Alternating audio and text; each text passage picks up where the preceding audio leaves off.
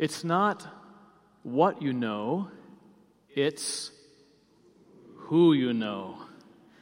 It's not what you know, it's who you know. You can have all the skill and personal talent in the world, but if you're friends with somebody, or if someone else is friends with somebody and you're not, that blows it out of the water. When I was 14 years old, I applied for a job at a hotel in Hershey. I just walked into the front office and said, "Can I apply for your job here?" And the owner and the manager just looked at me. I mean, this is a hotel reservation job, guests, check-in, check-out, lots of business. If you think I look young now, I looked like I was 10 when I was 14. And they said, "What's your name?" I said, "Mark Paveglio." And they said, "Paveglio? Do you know Adriana Paveglio?"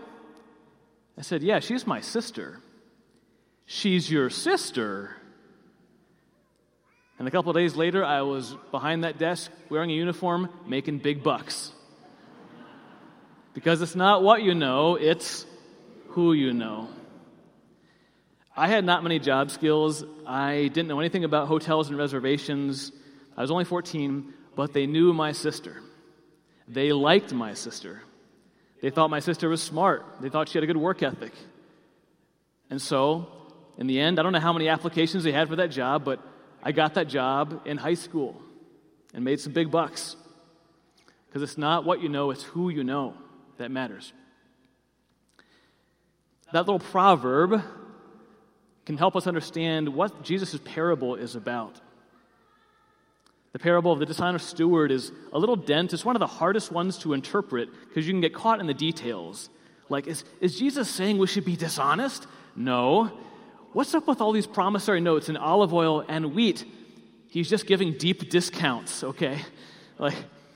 These are all details, but the main point of the story has to do with who do you know? Who are your friends? This dishonest steward, he's in a bind. He's on the way out. He's losing his job.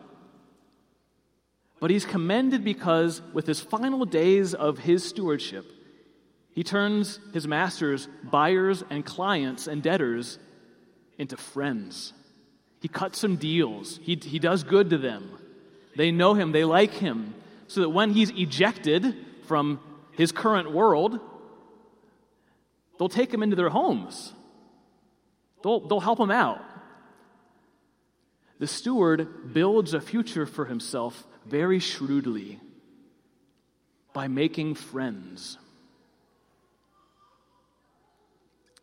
Now let's apply that to ourselves. Jesus says that we should use the wealth of this world to make friends for ourselves, so that one day they'll receive us not just into their home on Belmont Avenue or on Skillman or maybe over at Amira Choice, but they'll receive us into, what does Jesus say?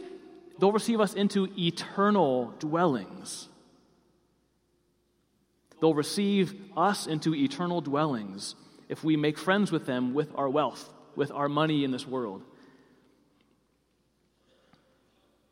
Who are these people? Who are these friends? Since the early church, the answer has been clear. These friends we're called to make, are the poor, the needy, and the outcast. They will be the ones to welcome us into eternal dwellings.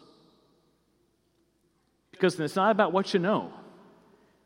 It's not about how big your salary is. It's not about how big your retirement account is. It's not about how comfortable you are.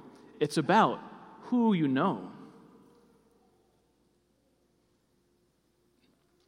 At St. Rosa Lima, we have a whole bunch of ways that we are called by Jesus to meet the poor, the needy, and the outcast, and know them not as those people or strangers, but as friends and family. Thursday night, Claudia Stepnick told me we cooked a meal and served 270 people at Loaves and Fishes. Meeting them face to face, knowing their names. This weekend, we're starting a St. Vincent de Paul Society at St. Rose of Lima. Ed's going to talk to us after Mass for a few minutes. I'm going to invite you to stop by and learn more about it. I think this is a powerful way that God's calling many of you to do just this, to become friends with the little ones of Jesus, to become holy together as a community, and to go out and actually know the names of those in need, to serve those in need, to become friends with them. When we become friends with the poor, when we know their names, when we draw close to the needy, we use the wealth and the money of this world, the resources of this world, to make friends. And those friends will receive us into the kingdom of heaven one day. Because it's not about what you know, or how much you have, or how much you make. It's about who you know. And if we know them, and they know us, then we know Jesus. And Jesus will commend us for our stewardship while we were on earth.